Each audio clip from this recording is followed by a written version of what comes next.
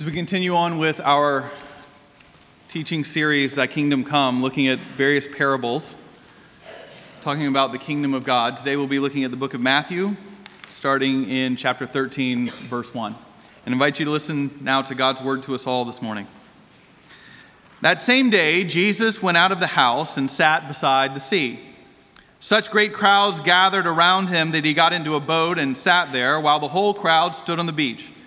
And he told them many things in parables, saying, "Listen, a sower went out to sow, and as he sowed, some seeds fell on the path. And the birds came and ate them up. Other seeds fell on the rocky ground where they did not have much soil, and they sprang up quickly, since they had no depth of soil. But when the sun rose, they were scorched, and since they had no root, they withered away. Other seeds fell among thorns, and the thorns grew up and choked them. Other seeds fell on good soil and brought forth grain, some 100-fold, some 60, some 30. Let anyone with ears listen." Friends, this is the word of the Lord. Thanks be to God. Let's pray together. Lord, we ask that this day you would speak to us all, no matter who we are, no matter how we walked in here, that we would be shaped, molded, and changed by you and your living word, and call upon us. We pray this in Jesus' name. Amen. So today is Commitment Sunday, Pledge Sunday, where we have the opportunity to bring forth our pledge cards in worship to commit ourselves to the ministry of Covenant Presbyterian Church in the year 2017. Now, this is just hazarding a guess, but my bet is that if many of you had to list your top 3 Sundays of the year that you most look forward to, this is not it, right? There right now are visitors who are going, "Oh my gosh, we picked today to come." There's a feeling on a Sunday like today. It was like, listen, we just got to do this. You got to pay the electricity bills. Staff need to be fed. We got to kind of do this. So let's do it. Then let's move on to more spiritual things as we go forward into the future. But today I want to put forward to us all that what we do here today is not primarily a financial decision, as it is a spiritual one, and that we should be walking in here, all of us collectively and all of us individually, looking forward with joy and excitement to this day. This should be one of the high points for us every year. And this is not just like some spin job that we're taught in seminary to try to refocus today and distract you. We're not just pivoting, right? What we're trying to do here is to really teach what is so significant about today. And why should we be celebrating? And I think that the answers in many ways are found in this parable, the parable of the sower. Now, as we've talked about in this series, one of the wondrous ways that Jesus teaches us about the kingdom is in these parables. And these parables are stories, and they have images to them.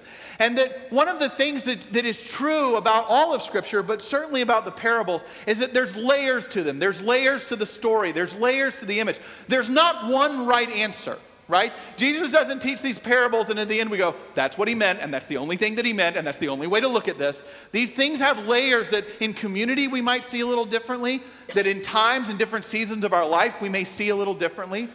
And today I want to offer that we could celebrate truly today by 2 different interpretations of this parable. Both what I would call the kind of classic way of looking at it, the classic way, the traditional way that this parable has been interpreted, but also maybe a creative or a different or a newer way. And that both of these ways would allow us to have a better understanding of why it is we celebrate today. The first interpretation of the parable of the sower is this. This is like the classic interpretation. The classic interpretation is that we have to find where we see ourselves in the text. And that God is the sower. God is the one who's sowing seeds. And the seeds that God is sowing are his word. It's Jesus. It's the kingdom of God. We just sang some about that. The choir just sang in its anthem some about these things that are being sown and the harvest that comes from it.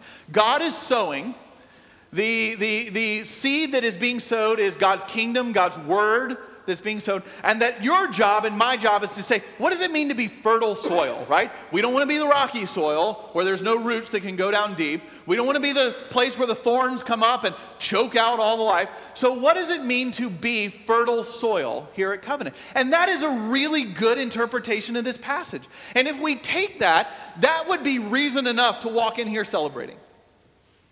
Because the question that's before us in that interpretation is this fertile soil? Are we a part of fertile soil? And the way that Jesus says you decide if there's fertile soil around you is by looking at the fruit that's coming from there. You don't do it by, does it feel really good? I just feel really great about what's going on. I feel like it's really fertile. That's not it. It's not mostly emotional. It's actually based on, do we see fruit that is expanding because of the seed that is being sown here?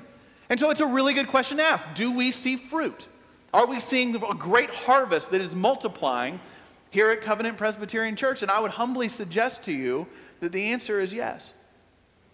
Now, we don't talk about ourselves very much here, and I think that that's a good thing. But if we're going to talk about fruit, we have to take a few minutes to ask ourselves, what kind of harvest is being born in our midst right now? And is it fertile soil that we're living in? And I would suggest to you that the answer to that is yes, for a number of different reasons that I want us to just consider for a second. The first is this: we are a church right now that is growing. We are growing in our worship attendance. We are growing in our membership. We are growing in our giving. We are seeing growth that's happening. Last Sunday, we added 25 new members who will be introduced in a couple of weeks in all of our 4 services here. We are getting younger as a church. And as we are getting younger, we are also seeing that the growth that is taking place, the vast majority of that growth is what we call kingdom growth. And that is incredibly exciting to see. Over 80% of our growth in the year 2015 came from people who were not members of churches before coming here. We're not church swapping. It's kingdom growth that's taking place. And what that means is that in our own imperfect ways, we here at Covenant are finding ways to engage the majority culture of Austin. The majority culture of Austin who are not followers of Jesus Christ, we are finding ways to make some inroads into that community and to allow them to hear about the gospel. From our last new members class, we have both children but also adults who will be baptized as new followers of Jesus Christ. We are seeing fruit that is taking place in our midst, and it is fruit that God is producing that we need to acknowledge and we need to see and we need to celebrate. We need to see that in our discipleship ministry, that we are seeing people growing and being formed and shaped in their faith, that we have a kind of a strategic way that we're approaching this now. That our small group, covenant group ministry is exploding here right now. That we see how creative questions about what does it mean to be disciples who love this city and love this world well through our recent Q Commons, through our Gospel and Culture series that's taking place on Wednesday night, that great questions are being asked about what does it mean to be a follower of Jesus in this time and in this place? What does it mean to be growing in our spiritual depth and our spiritual lives? And we see the fruit that's taking place of this, of folks that are engaging. We see fruit that's taking place that we are called to celebrate in the finances of what's happening at this church. And finances are every bit as spiritual as discipleship in small groups or anything else. We've seen that in the last couple of years, your extravagant generosity has made a difference here at Covenant, both in the operating budget but also in our Opening Doors capital campaign last year. We this week, this is just kind of worth celebrating. We this week paid off another $1 million of the principal on the debt of the Fellowship and Education Building. This is the second time this year we have sent $1 million to Frost Bank for principal reduction on the loan. 3 years ago, hold on, it gets even better. 3 years ago, less than 3 years ago, at the beginning of 2014, the principal on the debt for the Fellowship and Education Building was $7.4 million, all of which was being serviced out of our operating budget, which meant we were operating with like one arm tied behind our back as a church. Today, the principal on the loan is at $3.1 million. It has been reduced from $7.4 million to $3.1 million. And maybe the most exciting thing we're celebrating in that is that the session of this church has made the incredibly bold and visionary decision to say that the financial relief that is going to come and that is already coming from this capital campaign is going to go towards mission and missional activities here at Covenant. That we want to use that, because we'll find a way to spend it on ourselves if given the opportunity, but that we actually want to take that and to be engaged with the city of Austin and the world around us. So as our mission chair shared with us last week, we are doubling down on mission partners all throughout this city. Where we had been giving less and less, we are giving more and more to Alan and Julie Weeks and their work in the St. John's neighborhood, to Street Youth Ministries, to Manos de Cristo, to things that we have historically been involved in, that we are able to move further into that relationship, both locally and internationally, but we're also able to engage new mission partners. We've been able to engage Redeemed Ministries that is working here in the city of Austin with people of all ages, including children who are being trafficked. And that we are working with them as human beings are being trafficked right now, today, in this city, to combat that evil. That, as you heard last week, if you were here, another of our new mission partners is International Justice Mission, where Doug and Thais Kilday will be leaving in January for a year to work against the slave trade that is taking place globally, and they're going to be based out of Cambodia, working for a year combating the slave trade, and that their understanding and their call to that organization came because we were able to move into a new financial partnership with IJM. That we are giving more and more away, that the vision is to become more, as we have asked you to be extravagantly generous, that our health is determined by our generosity outside of this walls with the city of Austin and beyond. It's an incredibly exciting time. It's an incredibly exciting moment in our life that we should give thanks for. And as we build our budget for 2017 on those values, on those principles, that alone should say we are fertile ground. People are coming to faith. Lives are being changed. The city of Austin looks different. Slaves will be free this year. This is all happening because of the fruit of the harvest that you all have been sowing in this community for years and years and years. And we should walk in here pumped up today to see what 2017 is going to look like. By that classic definition of the parable of the sower, that what is fertile ground and where do we see fruit and how do we celebrate it, you and I should walk into today going, I can't wait to see what God's going to do next. That one interpretation would be enough. But I also want to offer you a second one. A second one that we can layer on top of that should even drive us deeper in why today, every year, Commitment Sunday should be one of the most exciting days of the year for us. And it's this. That when we think about our money and giving and the call to it, we probably naturally make a subtle jump in our minds. We may not even recognize it. But the jump we make, if we take the language and imagery of the parable of the sower, is that we become the sower, right? It's not, in the classic definition, interpretation, it's God who's sowing, God sowing his word, and where's the fertile soil? But I also want to suggest that it's okay and appropriate, and we might naturally do it on a day like today, to say that we are called to sow. That's in our new vision statement. We're encouraging one another to follow Jesus wherever we live, work, and play. That means that God is calling us to sow seeds in our neighborhoods and in where we work and in our schools and in the organizations we volunteer with, that you and I are sent out to be like God, to be like Jesus, to be sowing seeds of the kingdom of God wherever we go. And one of the ways that we do that here at Covenant and Beyond is through our giving.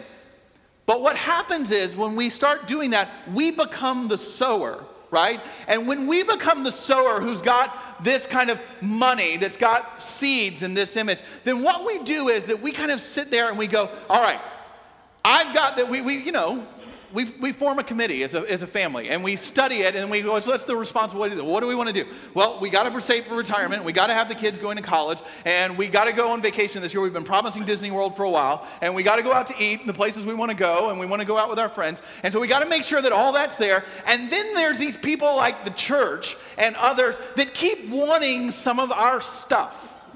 Right? They keep wanting our stuff. And so after we've made sure that everything's okay, then if we have some, we'll be like, well, here you go.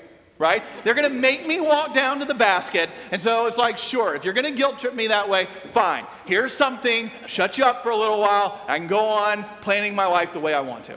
Because I'm the one that created the seed that I have.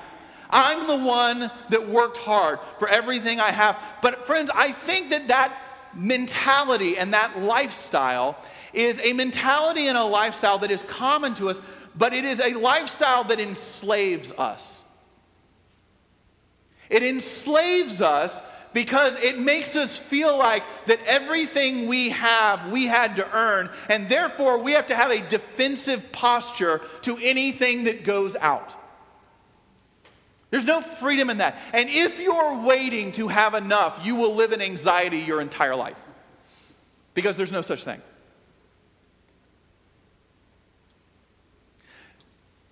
But I think that the freedom and the joy that can come, and if you come with that attitude, you can give, and you'll just be like, well, at least we're done with today. We can move on with more spiritual things.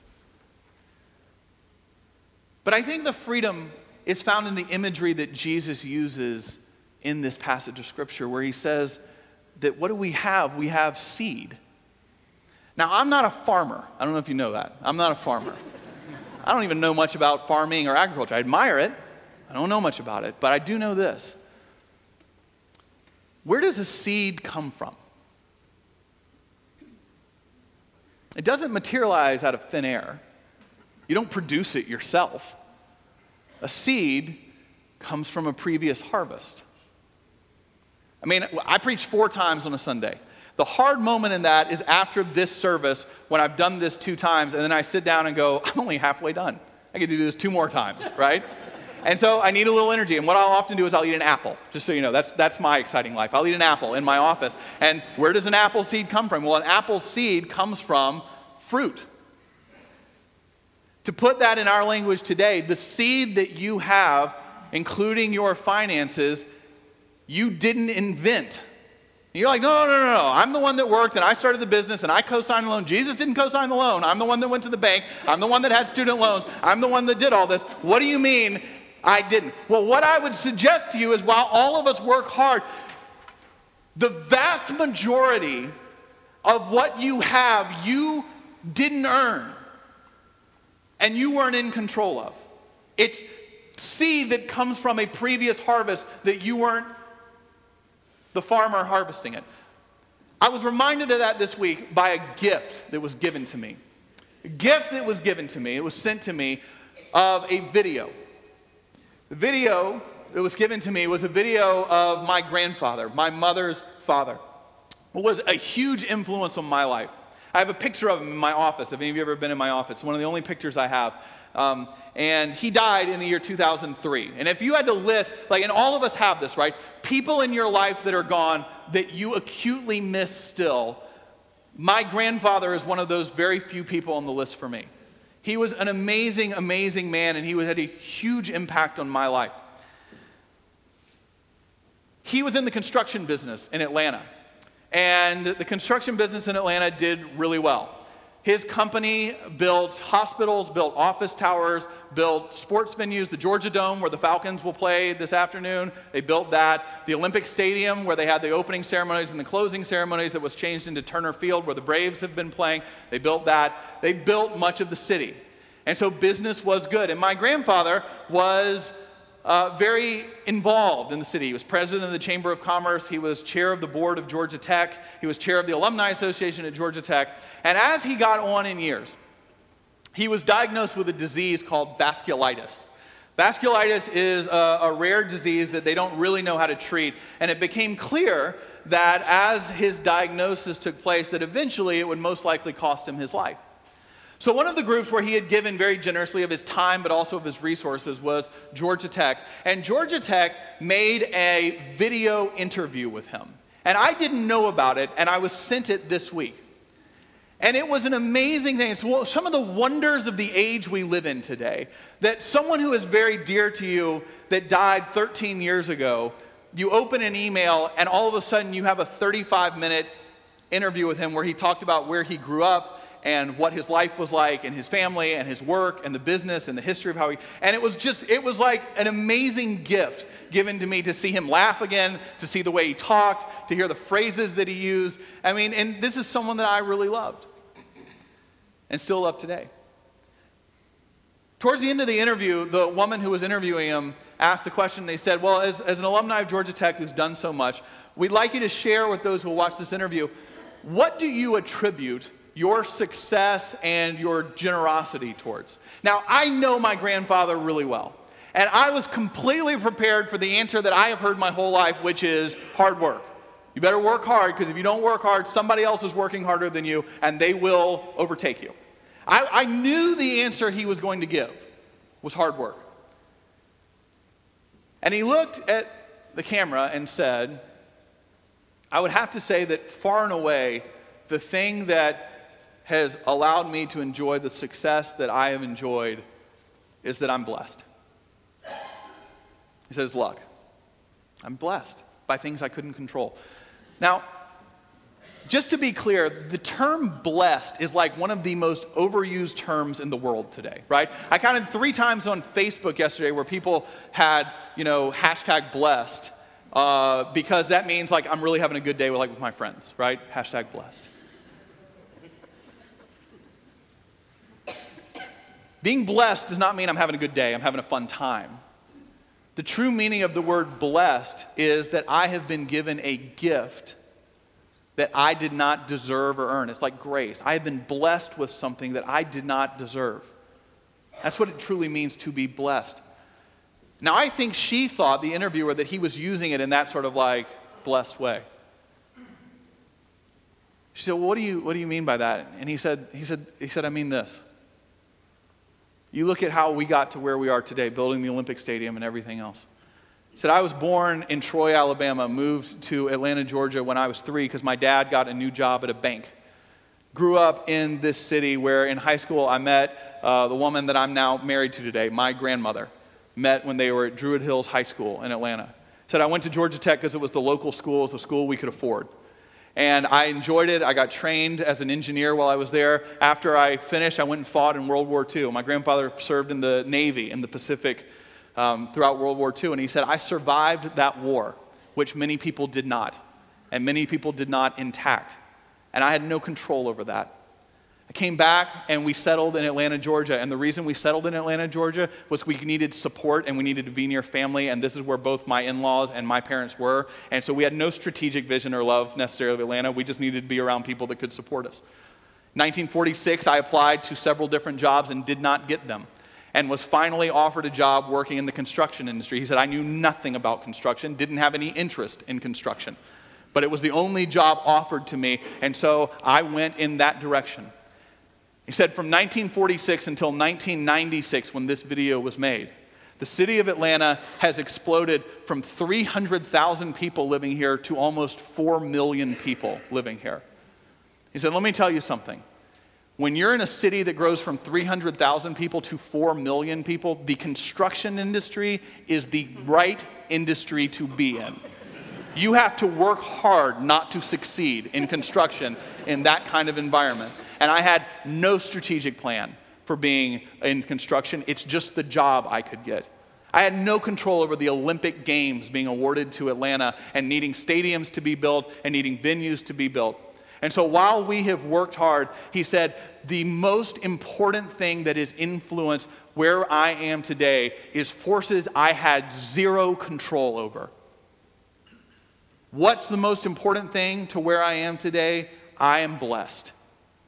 And when you understand life that way, it becomes a whole lot easier to serve other people, to give to other people, to give of your time, to assist others in ways that you have been assisted in your life. I know this flies in the face of the cultural myths that we love. We love the idea of the self-made person, the self-made man, picked himself up by the bootstraps and made life out of nothing. It does not exist. It is not real. It is a lie. It is a myth that we tell ourselves, that we romanticize people by, but it is inaccurate. Because the majority, think about your life as my grandfather described it, that we are sitting here in Austin, Texas in the year 2016, invited to be a part of a community that is saying, how can we be a greater blessing to the world? Do we realize the things that brought us to this point today that you and I had zero control over? Have we worked hard? Yes. But Jesus is saying that all of the seed that we have, all of it is not seed that appeared out of thin air. It came from a harvest that was around before you and I were. And so, friends, we can get excited about that. We can exult in that today. Because as we come into this place, as we approach Commitment Sunday, we're invited to remember our stories, to remember how God has provided in all kinds of ways to bringing us to this point of where we are today. And He is saying to us as a church and saying to us as individuals, trust me, trust me, trust me. Trust me that as I have provided for you in the past, that you can give and live generous, extravagantly generous lives. And I have not brought you to this point just to drop you. But as need is created in your life, I will show up again. You can trust, because what you have today, I provided for you. And that interpretation should allow us as well to walk in here, not with the anxiety of needing to get through today and how little do we have to do, but to walk in here with joy and with freedom of all that God has provided and all that God will provide again. So today we celebrate. Today we don't check a box and move on to more spiritual things. Because if we want to ask where fertile soil is, we are in a time where we are seeing wondrous fruit in our midst. And we get to make sure that another harvest happens again. What a joyful thing to do. And if we want to see how we're called to sow, we can also walk in here today remembering how God has been so good to us. And as we live extravagant, generous lives, He will give again and provide again. He will show up in your life. Today, may we have joy and the call that is before us all as His people. Thy kingdom come, thy will be done on earth as it is in heaven. Amen. Let's pray. Lord, we ask today that you would lead, guide, shape, mold us as to what it means to be your people, recognizing how good you have been to us and realizing that we are called to follow you in this call to extravagant generosity. Thank you, thank you, thank you for the joy of today. We pray this in Jesus' name. Amen.